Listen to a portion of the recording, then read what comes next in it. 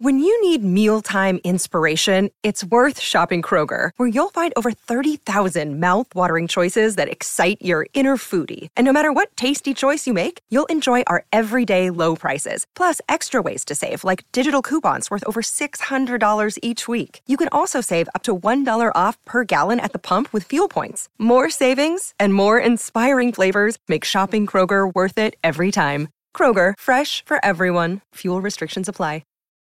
Stephen A. Cohen has always been interested in baseball. In 2012, the hedge fund manager purchased a small stake in the New York Mets, and in a separate transaction, he nearly bought the Los Angeles Dodgers. But ever since he was young, Cohen has been more interested in something else. He really wanted to be rich, and he thought he was smarter than everyone else. That's Sheila Kolhatkar.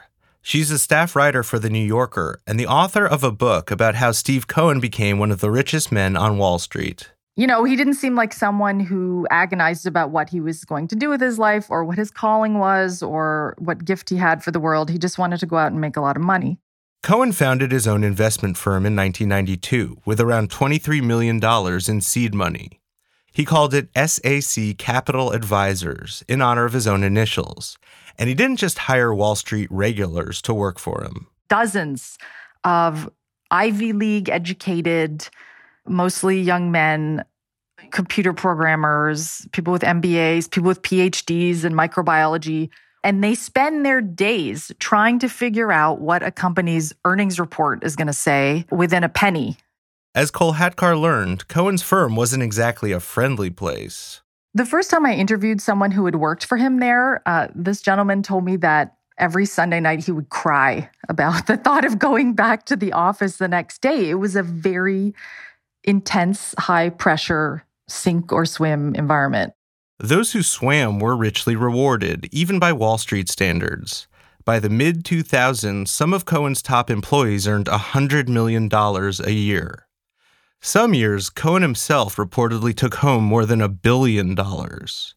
And Cohen's spending habits became as legendary as his earnings. As for his art, Cohen recently snapped up an early version of Jasper John's signature flag painting for an estimated $110 million.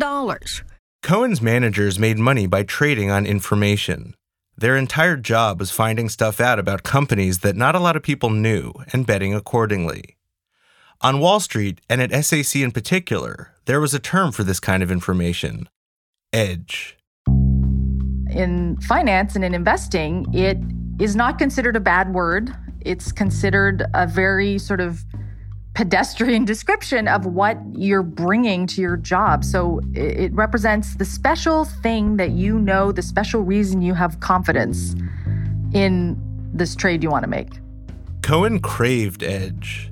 The rule at SAC was that the boss always got the first bite at the apple, meaning that if you had something really good, you gave it to him first, so he could trade on it with his own personal account.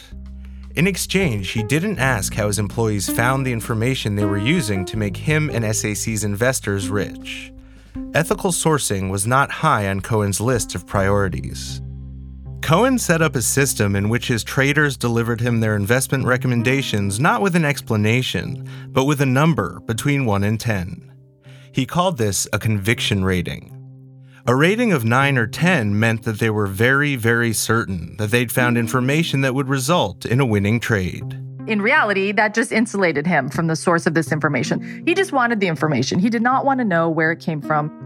And of course, that sets a tone. It's tone at the top. I mean, that's true in every kind of organization. If the person in charge is not bothering with something, then everyone below is going to take their cues from that person.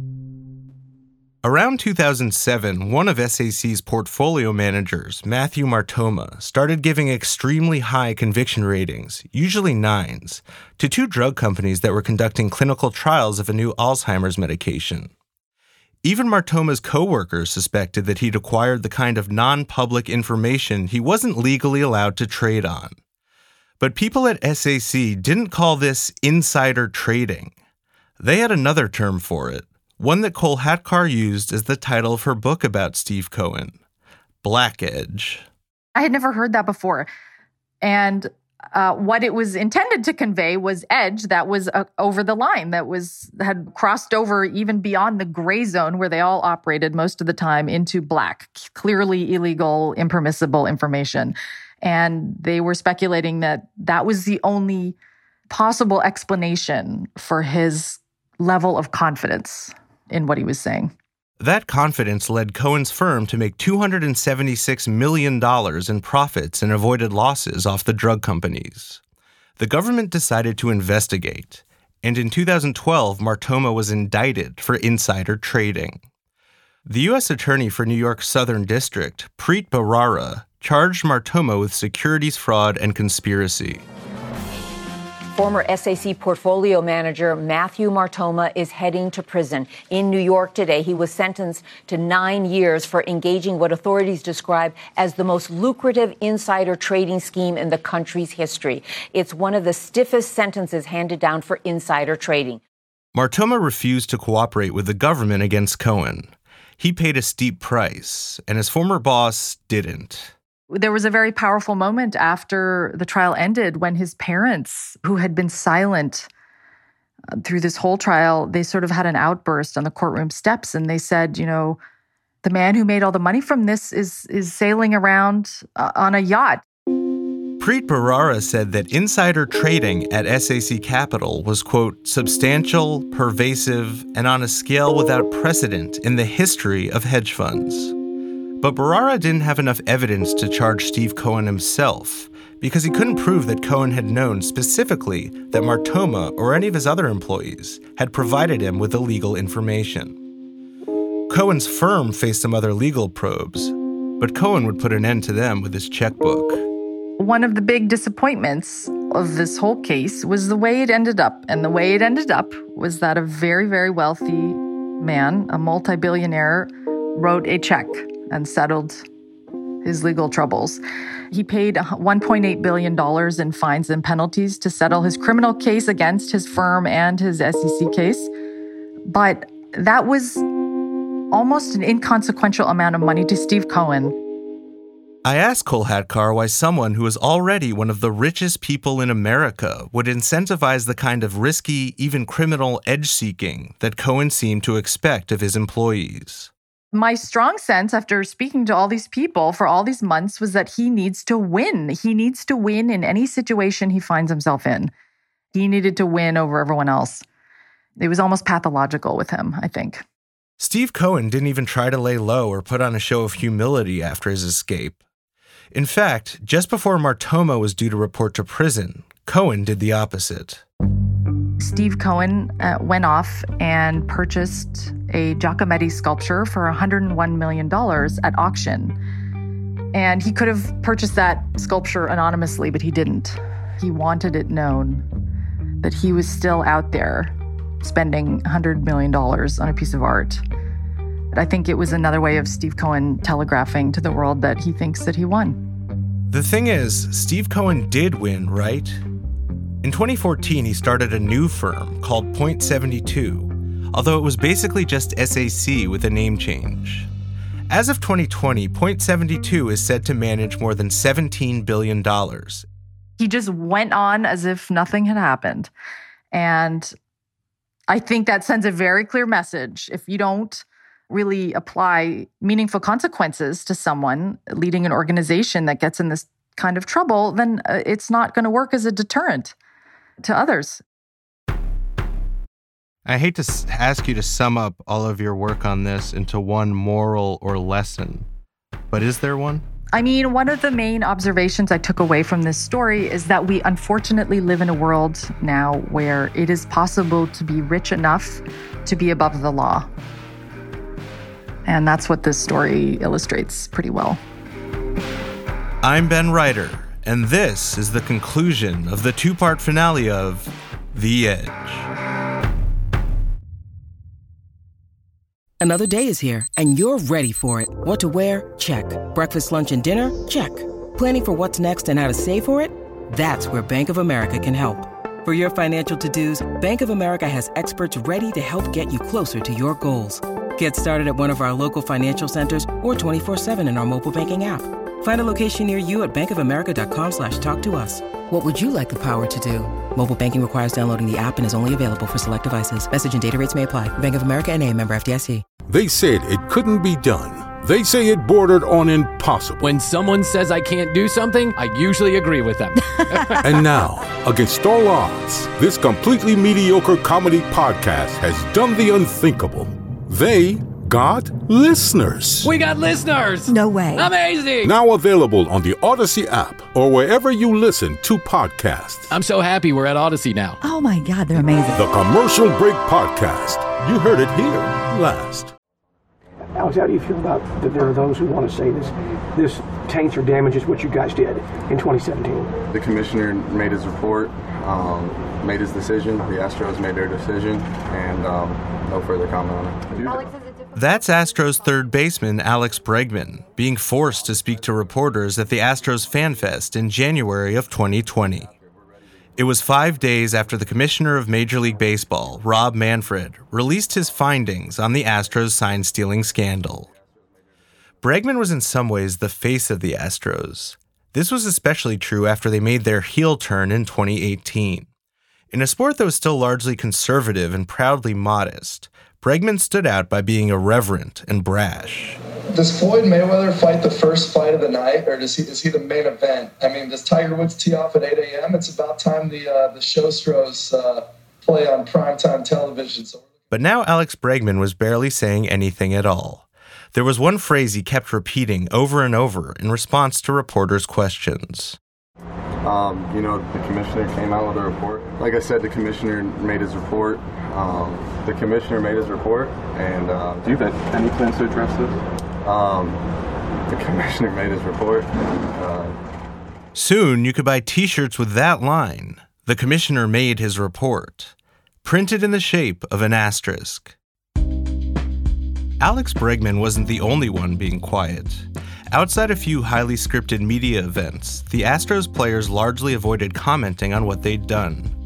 There were some exceptions, like Carlos Correa, the shortstop who had proposed to his girlfriend on the field after the Astros won the 2017 World Series. Correa admitted to using the trash can scheme during the regular season that year, but swore to Ken Rosenthal that the World Series against the Dodgers had been won fair. So you guys did not have their signs? Oh, no. I'm telling you, Ken, the World Series games are too important to use easy signs. There are Morse codes out there. I mean, there's signs that nobody can get. We earned that championship, Ken. We didn't steal it. We're here now in spring training, and everybody is talking about the Houston Astros and what we did in 2017. We got to take that on the chin, Ken. Another player who spoke up was Evan Gattis, who retired from the Astros after 2018 and went on a podcast hosted by one of his old teammates with the Braves. We didn't look at our moral compass and say, yeah, this is right. It was almost like paranoia warfare or something. But what we did was wrong. Like, don't get it twisted. I'm not asking for sympathy. I understand that it's not good enough to say sorry. I get it. But mostly, the Astros clammed up, and they largely continued to throughout the 2020 season. For this podcast, I individually reached out to a long list of Astros players to ask for interviews, to hear their side of the story. Carlos Correa, Alex Bregman, Evan Gattis, Justin Verlander, Carlos Beltran, Josh Reddick, Dallas Keuchel, Brian McCann, Colin McHugh. The list goes on. Plus coaches like AJ Hinch and Alex Cora. None of them agreed to talk. Most didn't even respond. I don't know for sure if these players are being gagged from above, the way they were after 2017's Red Sox smartwatch incident. Maybe they just don't see any upside in talking about it.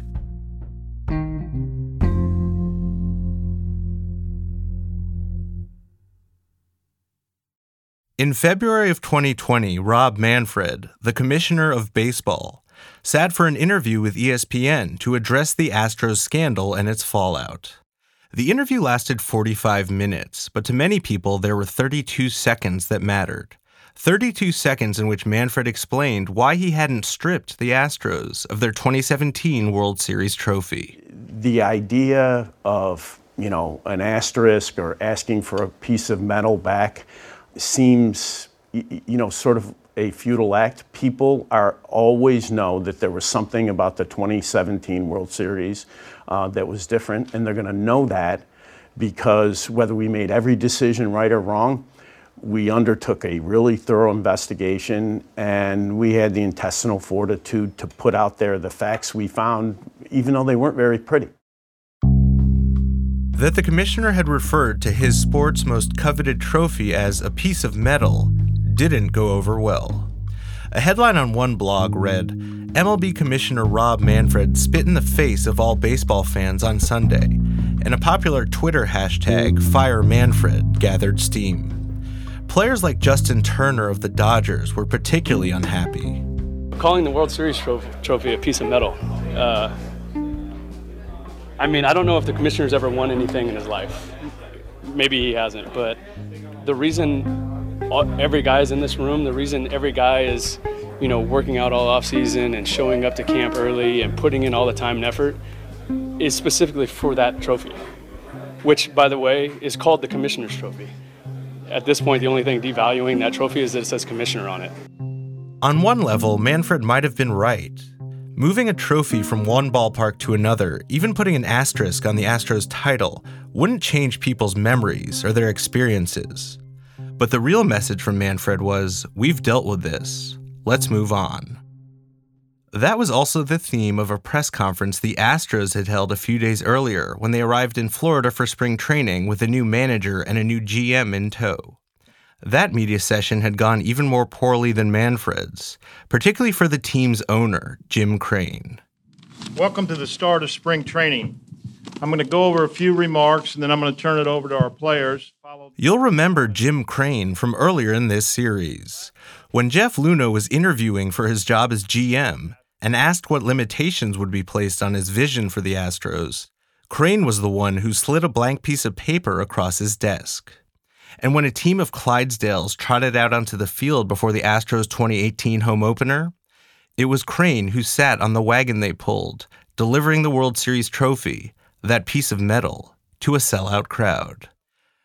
Now, at the opening of spring training in 2020, Crane's audience wasn't so adoring as he dutifully apologized for what his team had done. I want to say again how sorry our team is for what happened. I want to also repeat that this will never happen again on my watch. That might have been the press conference's high point.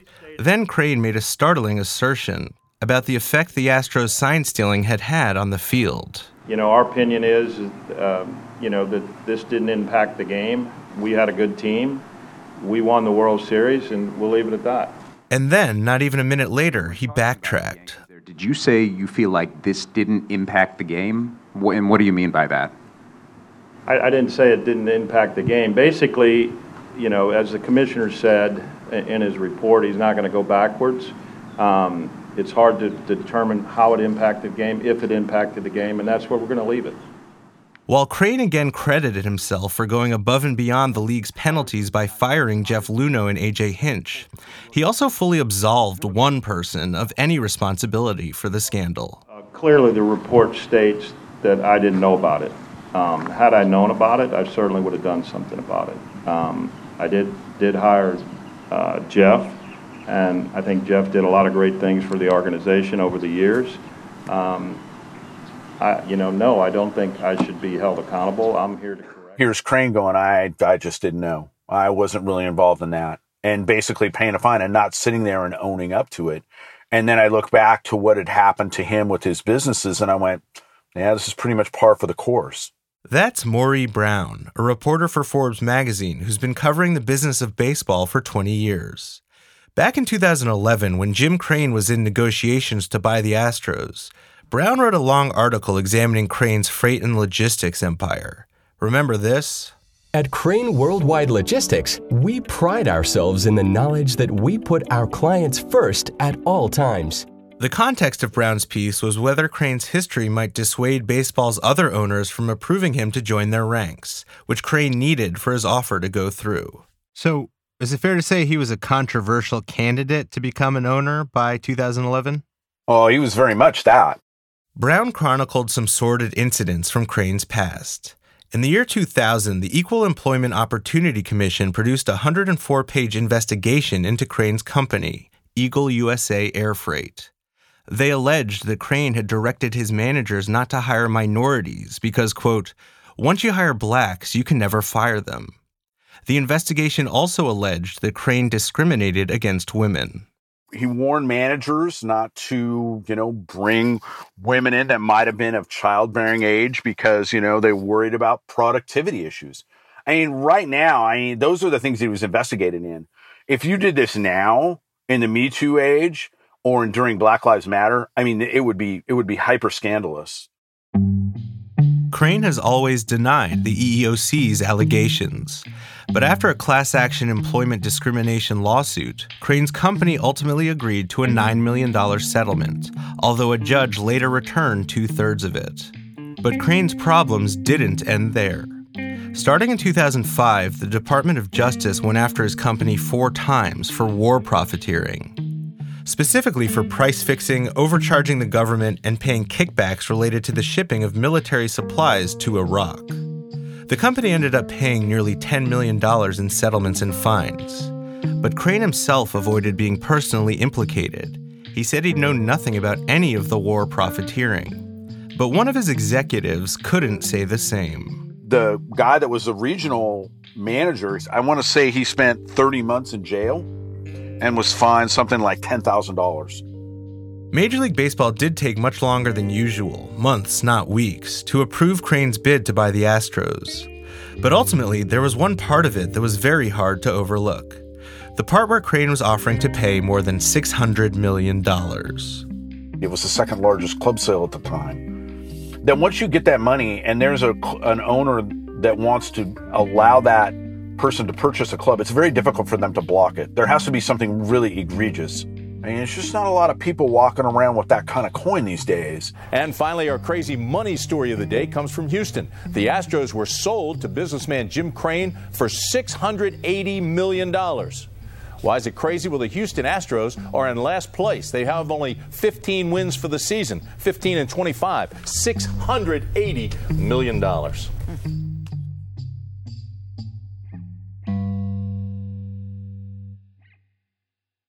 It was nearly a decade after Crane bought the Astros that he found himself and his team engulfed by scandal.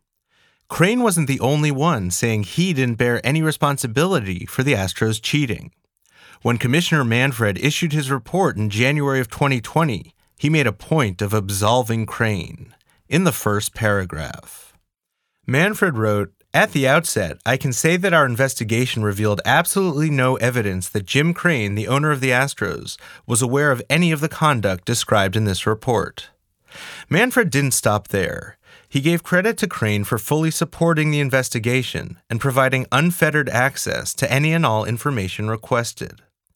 Also, in case anyone wasn't sure if they should be mad at the owner of the Astros, Manfred added an emotional accent. Crane is extraordinarily troubled and upset by the conduct of members of his organization. One person who took note of Manfred's emphasis was Jeff Luhnow. So he was definitely absolved right up front. You'll have to ask Rob why he did that. I've got my ideas. It did happen on my watch. It happened on Jim's watch. We were leading the organization, and where does the buck stop? Obviously, it stopped with AJ and with me, and I'm bummed that it happened on my watch. What does it mean for something to happen on someone's watch? What does it mean for a leader to bear responsibility for what the people under him do? Rob Manfred actually put forward a theory about that in his report. He talked about the insular culture that valued and rewarded results over other considerations. He talked about the environment that allowed the sign-stealing schemes to have occurred, as well as the Brandon Taubman clubhouse incident and the club's contemptible response to it. But Manfred was careful to limit his diagnosis. This was not an Astros problem, only a problem with the Astros' most important department, the baseball operations department. Which was why Jeff Luhnow, who ran the baseball operations department, was being punished. Luhnow, predictably, takes issue with Manfred's theory. I will tell you that we did value results. We wanted to win. We wanted to win championships. We wanted to create a good team in baseball, and we did it. But certainly the CEO, the owner, the active leader is involved in setting the tone for the culture. And Jim is an active leader. He does set the tone. He's very involved in decisions on both the business side and the baseball side. I ran every major decision by him. Very rarely did he say he didn't like something, but he was actively involved. Nothing happened without him knowing about it, without me consulting him about it. He was involved in the Osuna trade. We worked together. Someone else who worked for the Astros spoke to me anonymously about Crane's influence over how his organization operated. They told me, in terms of the commissioner citing the ways employees are treated, that's Jim Crane. I don't mean that in a pejorative sense. Crane's really good at running an efficient, profitable business. Look at Amazon. It's the way the world works. Very lean, ruthless, unsentimental. Jeff, being his manager, would carry it out. So why did Rob Manfred go to such pains to avoid assigning blame to Jim Crane, even as he made an implicit argument about how an organization's culture is set by its leaders? To understand that, I think you have to consider who holds the power in a sports league like Major League Baseball. On the surface, you'd think it's the league's commissioner, who we see making new rules, handing down punishments for breaking them, taking arrows when things go wrong. The commissioner seems like an independent, impartial figure whose job is to look out for the best interests of the sport. But in reality, that's not a commissioner's job. And according to Maury Brown, the journalist who wrote about Jim Crane buying the Astros, it never really has been. These days, baseball's commissioner is more like a CEO, serving at the pleasure of 30 extremely wealthy shareholders. Their job is to work at the behest of the owners and to keep them profitable and to keep them relevant. They are also stewards of a game, and they will say that of course, that is important, and it is, right? But look, at the end of the day, what they're trying to do is continue to make them money. I think that we view the commissionership as this thing where they have this absolute power, that they really largely can do whatever they want and are obviously doing everything in the interest of the fans and run with impunity, and that has never been the case. But the last guy that really tried to do this and go against the owners was Fay Vincent. My name is Francis T. Vincent Jr. I have a nickname Fay, F-A-Y, without the E.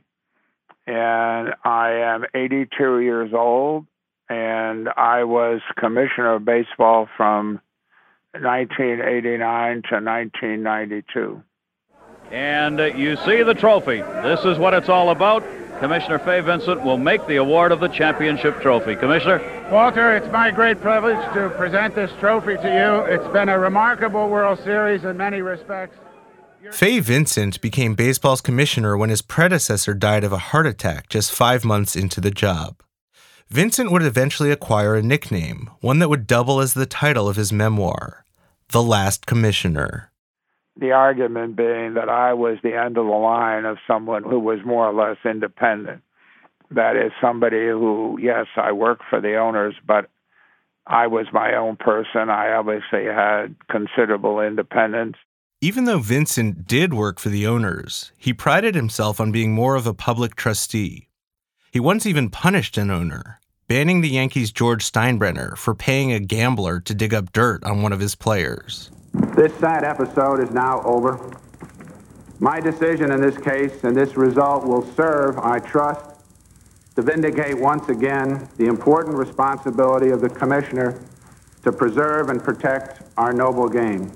Fay Vincent shared something with the commissioners who'd come before and after him, a strategy he'd learned in the business world for dealing with problems. When I worked at Coca-Cola, they said every once in a while in business they have to have a public execution, because when you have a public execution of somebody who's done something wrong, you correct everybody else's sensitivity, because you see whoever it was executed was executed.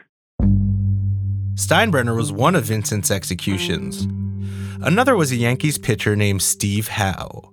Vincent banned Howe in 1992 for repeated drug-related offenses. It showed that baseball was taking its players' drug use, particularly their cocaine use, seriously. Discipline can send a message about what's acceptable and what's not. Other examples include shoeless Joe Jackson, banned with his teammates for allegedly conspiring to fix the 1919 World Series, and Pete Rose for gambling. This issue has never been about Pete Rose. It was always about what's the right thing for baseball. And when the public says Rose belongs in the Hall of Fame, they're confusing what's going on with this deterrent with Pete Rose's personal situation. Those are two entirely separate issues. Later, there was Alex Rodriguez, suspended for steroids, and even Chris Correa, banned for computer hacking. In 2020, Jeff Luhnow and AJ Hinch joined that list. This time, the offense was using technology to steal signs. Whatever ambiguity there might have been, the Astros' decapitation showed other teams what could happen to them. That's the Fay Vincent theory of executions. They serve as a deterrent. But making an example out of someone can be useful for another reason too. It sends the message that the problem has been dealt with. The easiest solution for Rob Manfred, for MLB, for any sport commissioner really, is to try and pin it all on one team. Even better if you can pin it on a couple of individuals on that team. Then you basically say, look, we found the problem, we eradicated it, and it's no longer a problem. Anything beyond that starts to suggest it's a systemic problem. We know it's a systemic problem. You and I do, Ben. I think everybody in the industry does. MLB does too, but they don't really want to talk about it. And I think it's a lot easier just to say it was one team. It's a good way to sort of put it in one corner and move on.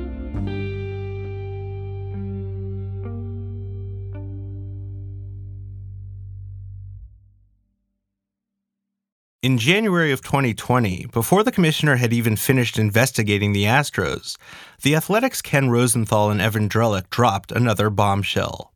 The journalists who'd broken the Astros trash can scheme story reported that another team had used its video replay room to steal signs in 2018. A team that certainly knew the rules by then, because it had already been punished for breaking them in 2017. Now, here's how the Red Sox were quote-unquote cheating. The Red Sox have a video room right off the dugout at Fenway Park. So what was happening in 2018, they had video cameras that were fixed on the catcher's signs. And they would decipher the catcher's signs when there was somebody on base.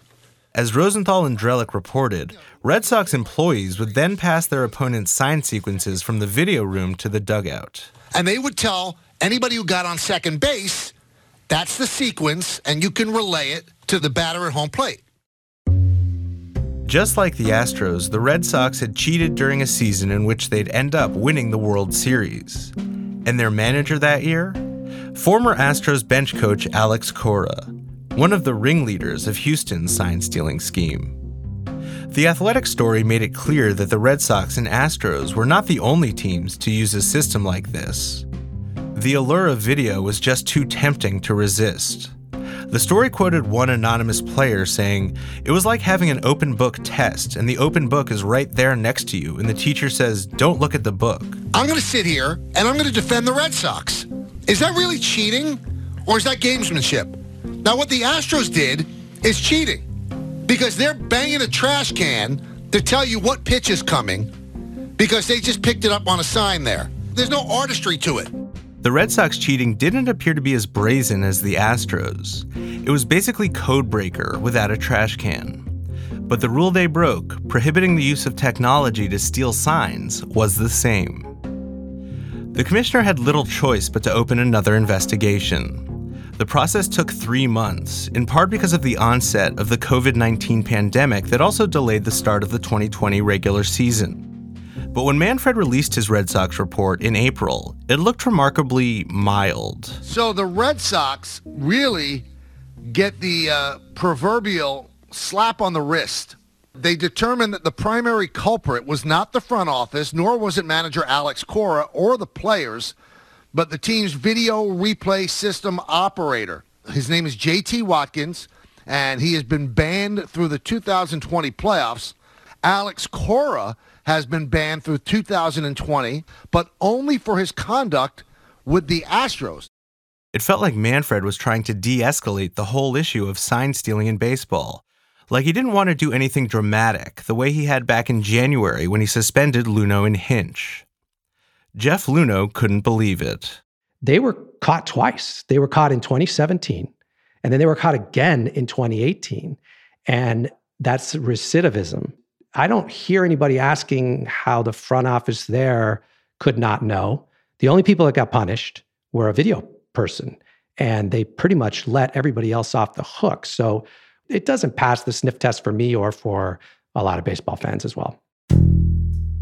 You probably don't remember the second half of the headline from the November 2019 article in The Athletic that broke the news of the Astros trash can scheme. But it positioned the Astros violations as, quote, part of a much broader issue for Major League Baseball.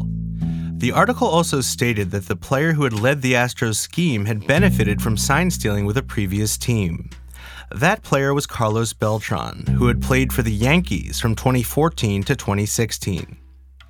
And yet, as far as we know, since the end of the 2019 season, no team other than the Astros and Red Sox has been investigated for sign stealing by Major League Baseball, let alone been punished for it. According to Maury Brown, that makes sense when you think about the commissioner's true job. And that's the fine line that Rob Manfred's walking here. Like, how far do you really want to dig? How far do you really want to look? Because I don't think that if you really wanted to look and you really wanted to dig, you'd be happy with what you found.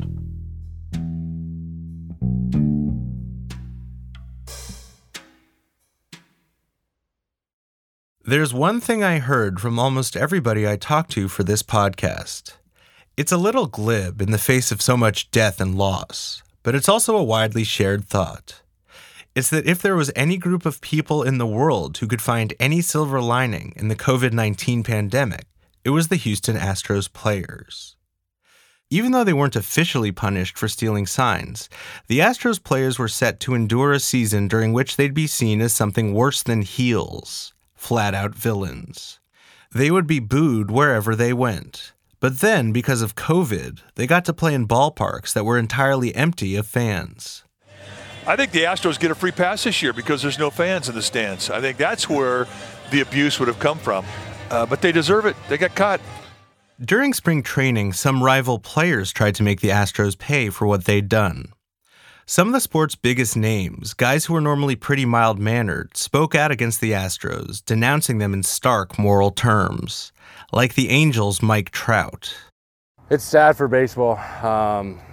It's tough. They cheated, and a lot of guys lost respect for some of the guys, and it seems like every day something new comes out. So. And the Yankees' Aaron Judge. I was pretty mad, pretty upset. To know that we were probably cheated out of a possibility of making it to the World Series because you cheated and you didn't earn it. It was rare for players to so openly blast their fellow players, which suggested two things.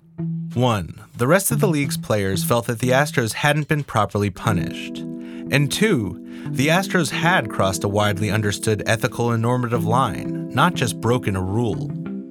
Even if the use of replay rooms to send signs into second base was quietly accepted around the league, the trash can scheme was seen by the Astros' fellow players as beyond the pale. The league and the players' union tried to bring closure to the matter when the 2020 regular season finally began in July by agreeing to a few new anti-sign stealing rules, the strictest ones yet. Replay rooms were locked down, in-game video study was essentially banned, and the commissioner gained the explicit power to suspend players who illegally stole signs. But new rules didn't undo the past or make people forget it. As the season got underway, it became clear that even if there was no booing from the stands, there was serious hostility toward the Astros on the field. The most notable instance of it involved a Dodgers reliever named Joe Kelly. From Gratterall, here's Joe Kelly for his second outing this year. In his first one on Saturday, he threw... In a game in Houston in late July, Kelly threw a 96-mile-an-hour fastball behind Alex Bregman's head. Ooh. Just get away from him? Yeah, I think that one slipped. Then, a few batters later, he threw at Carlos Correa's head. Look out. That was an off-speed pitch that spills him. Correa now looking out there. Not to say you're trying to throw at me, but to say, man, control it. And then he struck him out. A swing and a miss from Correa to get out of the inning. Oh, Joe Kelly strutting his way off. As Kelly walked off the mound, he stuck out his bottom lip, a pouty face, and said, "Nice swing, bitch."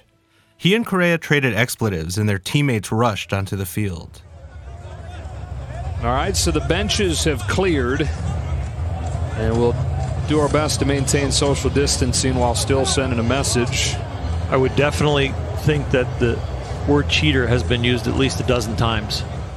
Kelly was suspended for 8 games, later reduced to 5, and on a teammate's podcast, he explained why he'd done what he'd done. You get immunity, and then you rat like a little bitch. That's the problem I have. When you take someone's livelihood and take money away from their family who's done hard work to save your own ass, that's what I don't like. Cheating, they cheated. Everyone knows they're cheaters. They know they're cheaters.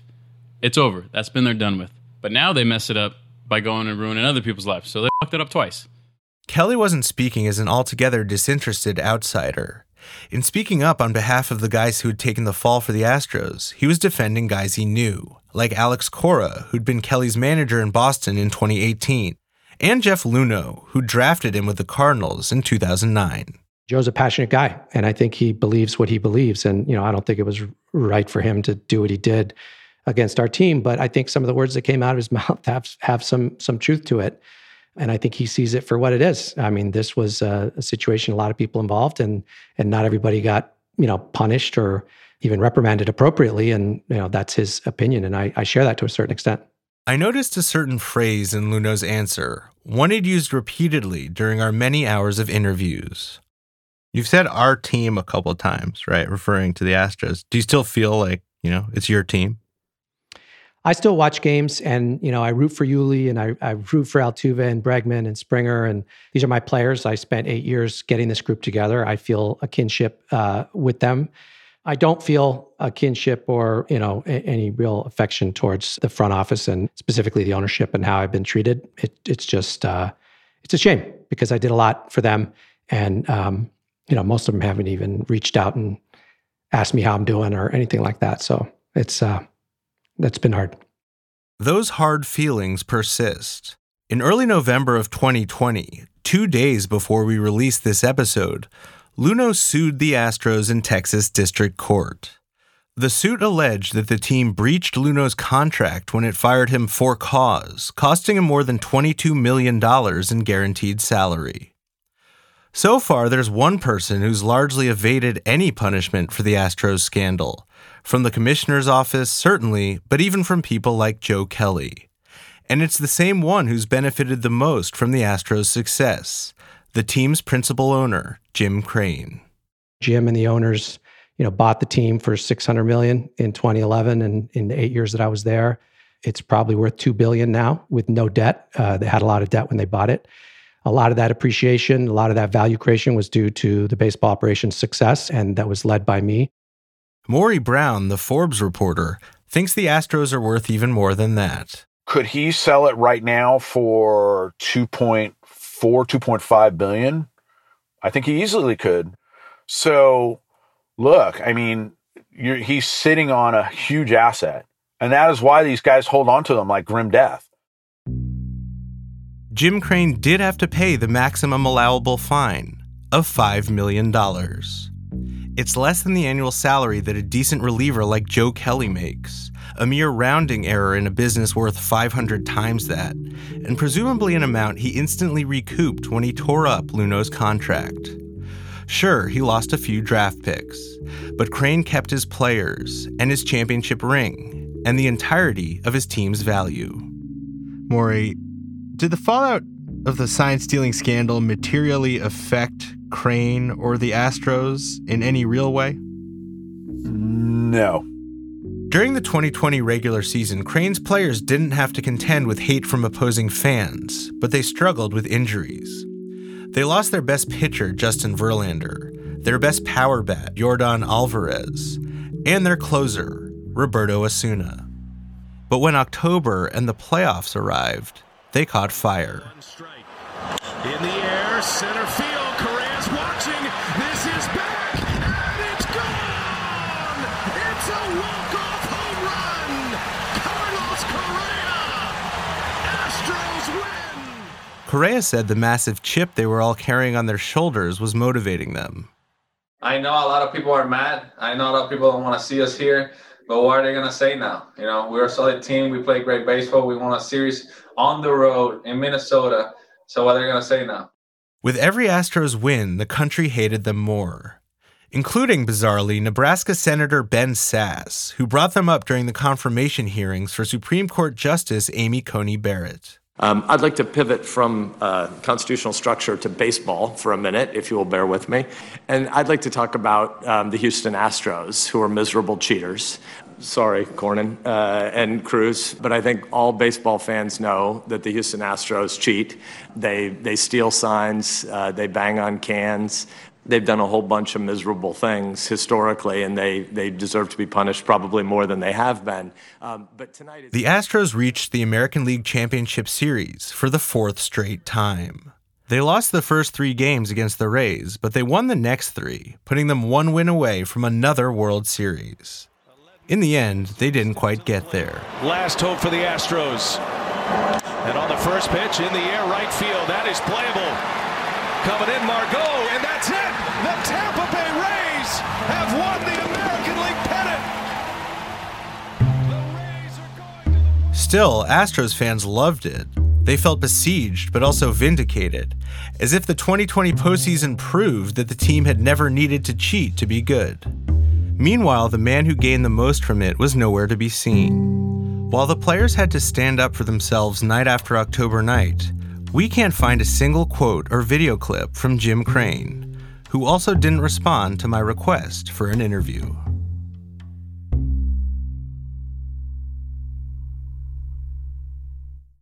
Jim Crane's Astros were once an outlier in baseball.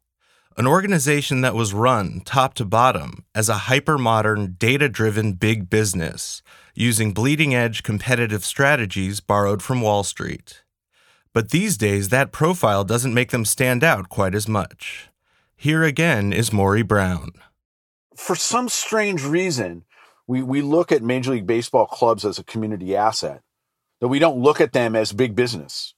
And baseball's a $10.7 billion industry. And yet somehow we still think it's run by, people that are mom and pop and doing this because they love baseball. It is not that way.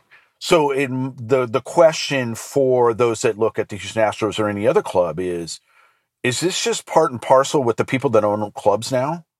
In fact, even as many of baseball's teams resented the Astros' unconventional ways, they wanted to catch up with them. They wanted the Astros' technology, like the high-speed cameras they used to train their players. Luno says that when the Astros first started buying the cameras, the manufacturer told him they represented most of his sales in the world of sports. And it only took about 2 years for the rest of the industry to figure it out and start copying. And then all of a sudden, we started seeing these cameras in every ballpark and in every spring training facility in baseball. And other teams wanted the Astros people, too. After 2018, 20% of all the openings in baseball for coaching staff and upper-level management were filled by Astros employees. Other teams were coming and taking our people. People wanted the Astros employees because they saw how successful we were. 20 years ago, outsiders like Jeff Luhnow didn't have much of a prayer of breaking into the baseball industry. Its executives were a homogenous group, largely composed of people who had themselves played baseball. Now the game's upper management is homogenous again, in that they largely look like Jeff Luhnow. According to a 2020 ESPN.com article, the percentage of Ivy League graduates running clubs' baseball operations departments has risen from 3% to 43% in 2 decades. The percentage of them who'd attended top 25 colleges had jumped from 24% to 67%. Does it seem like every team in the league is now like the Astros? I would say it's hard for me to exactly comment on that because I don't know the inner workings of other teams, but I do know all the other general managers, and I've spoken to them. I understand a little bit about their mindset, and I also have seen how people have been hired. And I think a team would be foolish to disregard using economics, using mathematics, using science to help their team figure out how to assist the human beings playing the game on the field to be the best they can be. And it's not just baseball. It's happening in basketball, it's happening in soccer, it's happening in hockey, and it happens in industry. Even the commissioner's office, under Rob Manfred, now prioritizes a big business, profit-maximizing efficiency. Manfred has shown that he wants to fully leverage the antitrust exemption his league was granted a century ago, as well as the passion and loyalty of fans who continue to consume his product. After he became commissioner, Manfred even hired McKinsey, Jeff Luhnow's old consulting firm, to advise on the restructuring he wanted to do, and fired many employees. And Manfred has plans to bring the entire sport under his league's management, says Maury Brown. Once baseball takes over the minor leagues, and they're going to take it over, it will be Major League Baseball controlling the idea of baseball from cradle to grave. The little leagues, the minor leagues, major leagues, all the way into the Hall of Fame. And it will be largely controlled by one entity, a huge monopoly.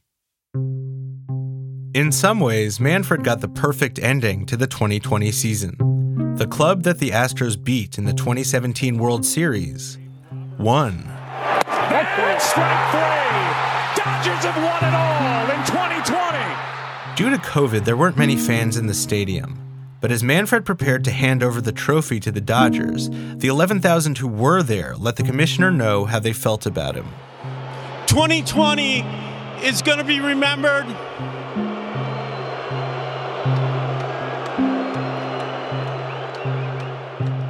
But booing Rob Manfred is unlikely to change anything. As for the teams themselves, as Jeff Luhnow says, with ever more money at stake and ever more powerful tools at teams' disposal, the temptation to find an edge will only grow. Technology is going to continue to advance. Clubs are going to continue to seek edges. There's no doubt about it. I mean, there's 29 front offices that are trying to figure out a way to gain an edge. And, technology can always be used for good purposes, and it can also be used for bad purposes. And we can't stop progress. We're never going to stop progress. When incentives are this powerful and there's this much money at stake, you can't stop people from compromising their ethics and their morals to try and gain an edge.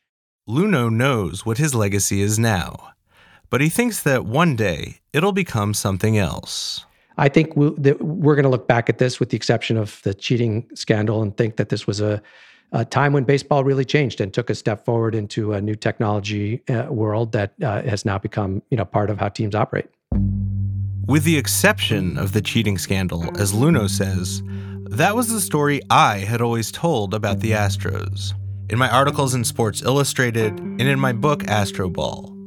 It was exciting. It was new. It was intoxicating. It was about a terrible team that had leveraged modern technologies and strategies to become a winning machine. And the Astros' approach did result in a lot of good. It helped give some players whose skills had been previously mismeasured a chance, and others to unlock hidden talents and find success they might not have anywhere else. It opened up the good old boys club that was Major League Baseball. It brought a championship to a beleaguered city that had been longing for one for 56 years. But all the while, I hadn't stopped to think about the costs of ruthless efficiency. The things you can lose on the way to achieving it. I told you before, I was impressed with the Astros, and it didn't occur to me that maybe the most perfect version of a winning organization isn't the best version. That there's real value, unquantifiable in any algorithm, in imperfection, in unpredictability, in humanity, and in ethics, as inefficient as they sometimes are. And I didn't stop to think about who ultimately gains from ruthless efficiency, especially in a zero-sum game. It's generally not the players whose talents become assets to be acquired as cheaply as possible. It's not the fans whose passion, often handed down from their fathers and mothers, becomes something to be monetized. It's not the institution, the sport, which becomes an actuarial problem to be solved. An approach that often leads to tactics that are effective, like the infield shift, but less fun to watch. The real point of ruthless efficiency is to divert as much of the wealth the industry creates as possible to the very few people who control it. And for many of them, no level of efficiency, no amount of profit, no amount of winning is ever enough.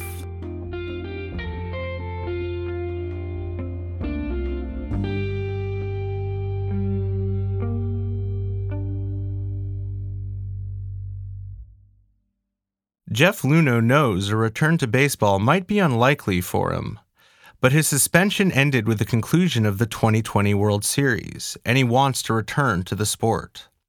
After all, his former manager, A.J. Hinch, who knew about his club's sign stealing, got called to schedule a job interview half an hour after his suspension expired with the World Series final out.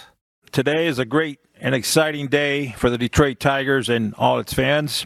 I'm very happy to announce that we brought on board to the Detroit Tigers to serve as our new manager and lead our team into the future, A.J. Hinch. A week after that, Hinch's old bench coach, who not only knew about the Astros sign-stealing scheme, but helped coordinate it, was also welcomed back. Meanwhile, we have breaking news just into our newsroom from the world of Major League Baseball. The Boston Red Sox have rehired former manager Alex Cora, that according to multiple reports. Then there's Mike Bolsinger, the pitcher you met at the very beginning of this podcast. The one who ran into the Astros cheating scheme at its peak in August of 2017, and who they obliterated, and who never pitched another inning in the big leagues. For obvious reasons, Bolsinger's very skeptical of the way that the business of the game he loves has developed. Let's be honest, you're starting to see baseball get maybe a little bit too smart for itself. You know, you can get guys with no baseball background and had studied at some big college, maybe economics or something like that, and they're getting to be scouts and they're getting front office jobs in organizations. Maybe that's it. Baseball's evolving in a way that maybe it shouldn't be. I've seen people call Bolsinger a crybaby, saying he sucked anyway, and that the Astros would have beaten him up that night with or without their trash can. Maybe that's true. Maybe it would have been the last night of his major league career, no matter what. But the Astros robbed him of the chance of finding out fairly. Maybe, just maybe, he could have started a run of success that night that might still be going. But Bolsinger hasn't given up on finding his way back to the game. Do you miss playing? Do you miss being in the big leagues? Would you want to go back if you could? I still throw every day because I don't know if there's ever going to be a shot. So I have a net in my garage. I put it out front. Some of my neighbors sit out there and watch me. I still play catch every day because I don't know, maybe there'll be another opportunity in Japan, maybe Korea. I don't know. Who knows about the United States? It's just, if there's any sort of opportunity I can get playing baseball anywhere, I'm going to take it. And, I still feel like I have something left that I can pitch for the next couple of years. And I'll just play catch in my front, and my kid just kind of watches me play catch. And I have a bucket of balls, or else I'll throw into the net and my kid will go grab it and throw it back. And that's kind of what I'm doing. So you still love it? Yeah, I really do. It's something that you've done your whole life. I've been doing this forever. That's all I really know. Don't get me wrong. Like, if I need to go work, I graduate college, I have a degree, I work hard, I like to work hard. So I have no problem going to work, but I still feel like for some reason there's an opportunity out there, and I don't want to stop throwing and then have someone call me and me not be ready. I'd rather be ready if someone's going to give me a call. That call may never come. Or it could come from the man who in late October officially became baseball's newest owner. Mets fans, they can celebrate. A new era has officially arrived. The bidding for the New York Mets came down to two groups. According to the New York Daily News, one of them, led by Alex Rodriguez and his fiancée Jennifer Lopez, was eliminated when the commissioner and the league's other owners learned that A-Rod had consulted with baseball's newest persona non grata, Jeff Luhnow. So that left the other bidder, the one whose offer happened to come in at a record of nearly $2.5 billion, and who would instantly become baseball's wealthiest owner by a huge margin. Commissioner Rob Manfred said he hoped this bidder would be approved without delay. All I'm going to say on that one, John, is we're going to try to process this as quickly as possible. It's up to the owner. The Mets' new owner was quickly approved, much faster than Jim Crane had been. The New York Mets have been sold to a really rich guy. Got money to burn. He's a huge Met fan. He's 63 years of age. Got nothing else to prove, so why not win some championships? So as a result... He's a hedge fund manager who's always been interested in baseball. His name is Stephen A. Cohen.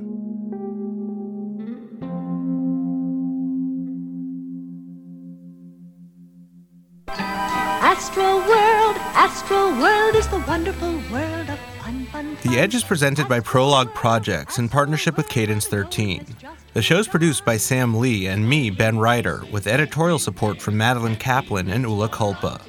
Our executive producers are Leon Nafok, Andrew Parsons, Chris Corcoran, and Stephen Fisher. Our score is provided by Blue Dot Sessions. Additional music by Little Cheddar and Billy Libby. Our theme song is by Andy Christens. Our credit music this week is the Astroworld Jingle by Deanie Hoffheinz Anton. Our artwork is designed by Teddy Blanks. Fact-checking by Francis Carr.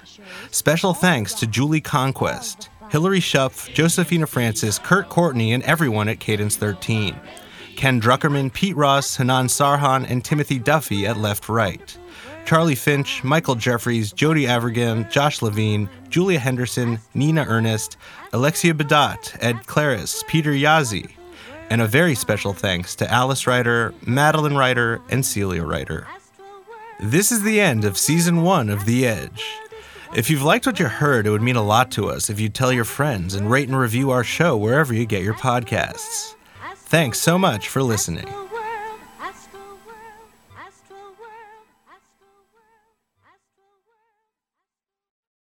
I'm Bobby Finger. And I'm Lindsay Weber. Do you ever see a new face or name on your news feeds and say, who the heck is that? Our podcast, Who Weekly, is everything you need to know about the celebrities you don't. Think of us as your cheat code to People magazine, your glossary for Hollywood, a shortcut to understanding pop culture at large. For the past 8 years, Who Weekly has been telling listeners everything they need to know about the celebrities they don't. The New Yorker says we spelunk deep into the demi-monde with convivial delight. That's a direct quote. Mostly, we're going to explain to you Irish star Barry Keoghan's sudden rise to fame and relationship with a not-so-under-the-radar pop princess named Sabrina. The fake wedding Real Housewives star Cynthia Bailey had to promote a limo rental company. And why all the Gen Zers you know are talking about a guy named Benson Boone. Each episode goes deep into the biggest celebrity stories of the moment. And if you're still confused, we even have a weekly call-in episode where we answer the most burning celebrity queries. Who Weekly airs twice weekly with brand new episodes on Tuesdays and Fridays. Listen and follow Who Weekly, an Odyssey podcast, available now for free on the Odyssey app and wherever you get your podcasts.